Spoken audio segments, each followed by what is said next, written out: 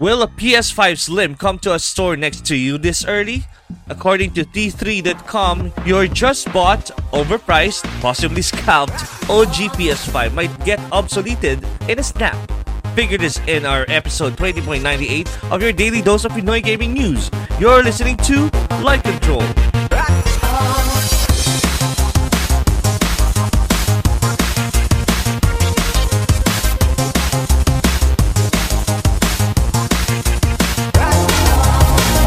Light Control, the number one video games podcast in the Philippines, is brought to you by Game Express. Game Express is the first and only game store in the Philippines that offer pre-orders with no deposit fee. No more waiting in line. The games you love will come straight to you. Free cash on delivery nationwide. Find them at Facebook by searching Game Express. Hot damn it! Why didn't Sony design the PS5 to work around the current chip and material shortage? Wouldn't they benefit from a redesign if they launched with such savings? Let's hear from the T3 what they have to say. Despite Sony reporting record-breaking sales figures for the PS5 so far, the current PS5 restock situation has got so bad that the Japanese firm is contemplating redesigning the console to cope with demand. The potential redesign news comes courtesy of Sony CFO Hiroki Totoki, who in the company's annual earnings report confirmed why the firm was struggling to keep pace with demand in terms of PS5 production. Quote, "The shortage of semiconductors is one factor, but there are other factors that will impact on the production volume," end quote, stated Totoki. Quote, "So at present, we'd like to aim at surpassing second-year sales of 14.8 million, which was the second year of PS4," end quote. But then, when addressing how Sony was going to surpass that second-year sales target, which would be more than the PS4 sold in its second year, Totoki stated that Sony had the means to cope by, quote, "For example, we could find maybe a secondary resource or by changing the design," end quote. Here, Totoki appears to be explicitly stating that the Japanese firm has been exploring the idea of, quote, "changing the design of the PS5 in order to meet demand," end quote. As to what those changes could be, we're unsure, but we're guessing it will mean streamlining the amount of silicon used in the console. On face value, if this is possible, then it appears to be a win-win for gamers, as those who currently don't have a PS5 should be able to get one easier, as Sony will be able to produce more consoles, while those who already have a PlayStation 5 will own a unique first edition system with an extra silicon. Either way, more gamers are playing awesome PS5 games. The truth is, though, that as this plan isn't already in place, it doesn't look like it will help gamers get a PS5 this year, which could play straight into the Xbox Series X and Nintendo Switch Pro's hands, with disgruntled PlayStation gamers turning traitor due to not being able to buy the console they want. Here's hoping we hear more about any moves sooner rather than later. Si Jim Ryan may kasalanan nito. Jim Ryan. Jim Ryan na lang lahat, di ba? Anyway, ayun. Yun nga, I think, hindi, totoo lang. Parang feeling ko si Jim Ryan din may kasalanan nito. Kasi if you remember, when the PlayStation 5 was announced last year, and then parang everyone was asking, why the fuck is this fugly thing in front of me? Parang ganon. Medyo fugly daw yung PS5. Bakit pangit daw yung PS5? Di ba ang sabi daw, ang sinabi ni Jim Ryan, nilagay niya raw yung dalawang models ng PS5 sa office niya. And he was trying to like feel kung ano yung parang mas magandang silhouette na mag-take ng attention. And then he chose the curvy one. Unfortunately, dun sa curvy one and the big one actually, not only that you have materials na kailangan mong i-bend, tapos kailangan mong i-set na gano'ng tsura, tapos meron pa mga markings ng XO dun sa dun sa panel. If you remember, if the device is bigger, that means shipping is going to be more expensive and you are actually shipping less. That's the reason I think they cannot cope with supply. Production. Kasi they cannot ship enough to the US. Maybe they'll do a redesign.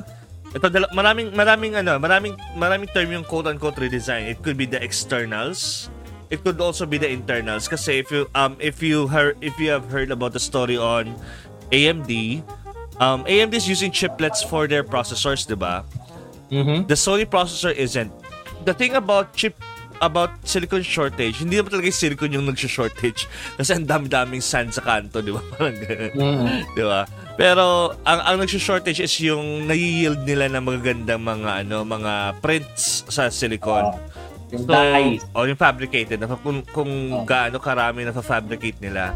And with the chiplet technology ng AMD, you can have smaller pieces of the chip and assemble them as if they're one unit. So baka yun ang gawin ng Sony moving forward. What do you think, Uncle Phillips? Kasi ikaw, mas PC guy ka, tsaka naririnig mo rin to eh. Ewan ko lang dito. Si Jim Ryan pa rin may kasalanan. Jim Ryan, oo nga. This is just an artificial fabricated shortage. Parang kasi, ewan ko. I don't know, wala na akong ina-anticipate sa PS eh. Parang, may dumating.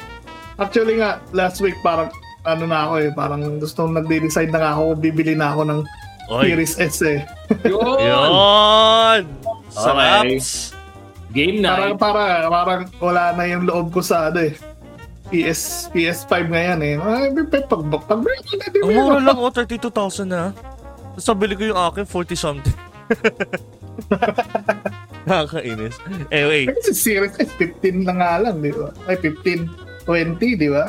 Oo, 20 na lang yung Series S. Mag Series X ka na, Diyos ko. Sayang naman. Di ba? Pwede rin. Di ba? Pag-ipunan mo na lang yan. Konting ayuda lang. Ikaw, John, nawala na rin ba yung loob mo sa PS5 because of these, lalo sa Pilipinas, yung shortage, yung Xbox naman kasi wala na on demand eh. Nawala na daw yung loob niya sa akin.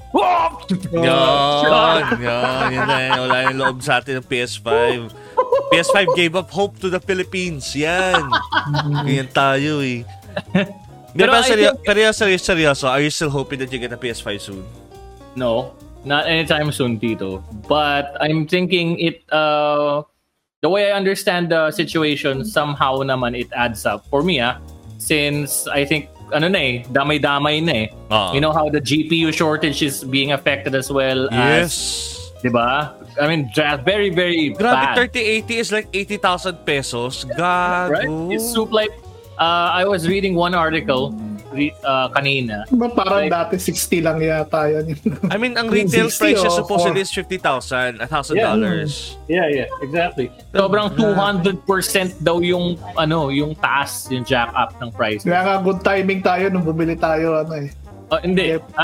Actually, ang nakuha natin, bro, lang, 1660, ano ba yun ako sa atin? 1660 Super.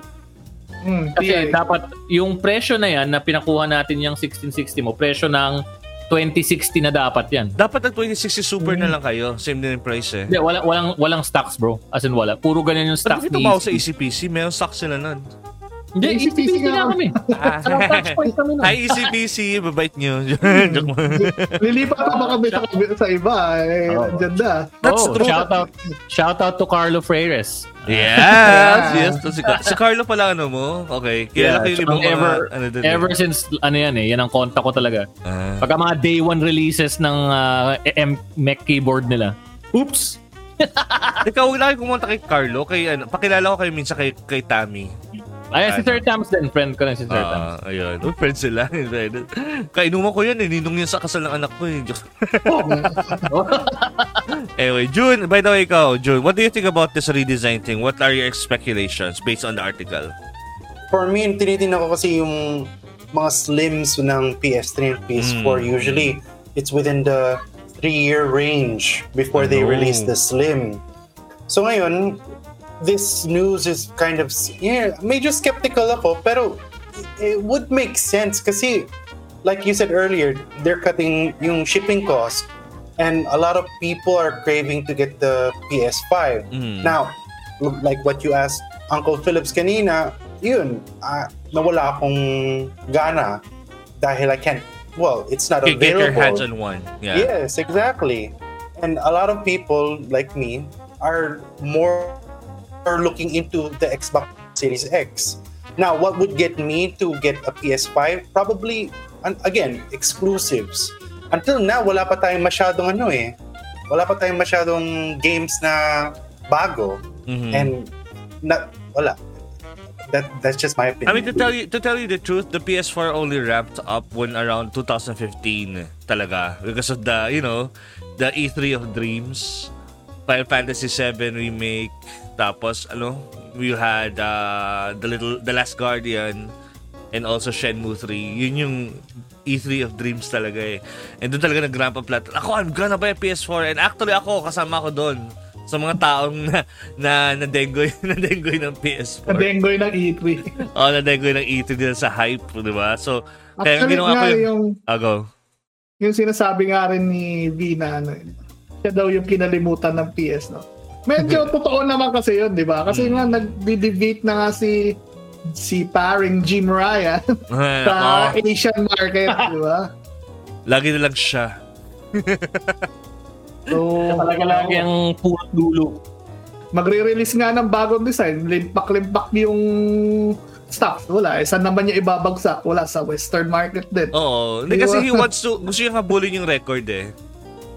And if he wants to make habol the record, if he wants to chase the record, he has to really dump everything. Make habol. You know, you make habol, Jim Ryan. You make also follow yourself, mga ganun. Anyway. So, yun nga. Parang, he's just focusing on the, on the US market talaga and the Western side talaga.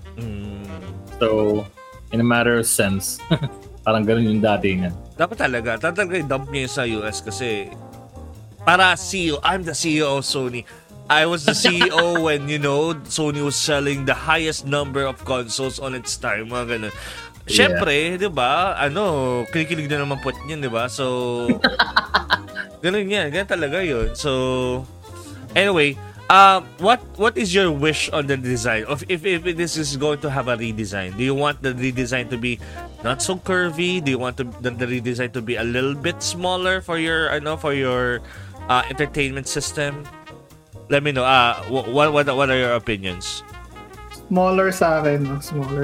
Sa akin naman functionality importante. Wala naman akong function over form.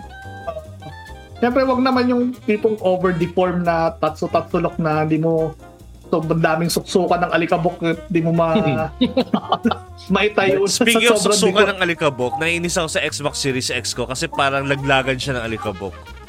Bakit? Kasi 'di ba flat siya, das butas, 'di ba? So diretso yung alikabok. So parang how am I going to clean this? Parang ang hirap, parang not even a vacuum can do it eh. Sorry. Ayun, yun sa akin lang. Okay nga yung itong design ng PS4 actually. If they can make it more siguro compact ganun. Ito rin yung Xbox Series ano tong pinahiram sa akin? Xbox One X ang ganda niya. Xbox One X. Kasi ganyan. Yung heat system niyan, yung heat exchange system niyan, vapor chamber, normal sa mga laptops. If you didn't know, vapor chambers are the ones being used on laptops. May mga parang pipes siya around the device. And grabe, sobrang tahimik. Hindi siya maingay at all, di ba? Di ba, Philips? Oo. Ikaw, John, ano yung mga wish mo sa redesign?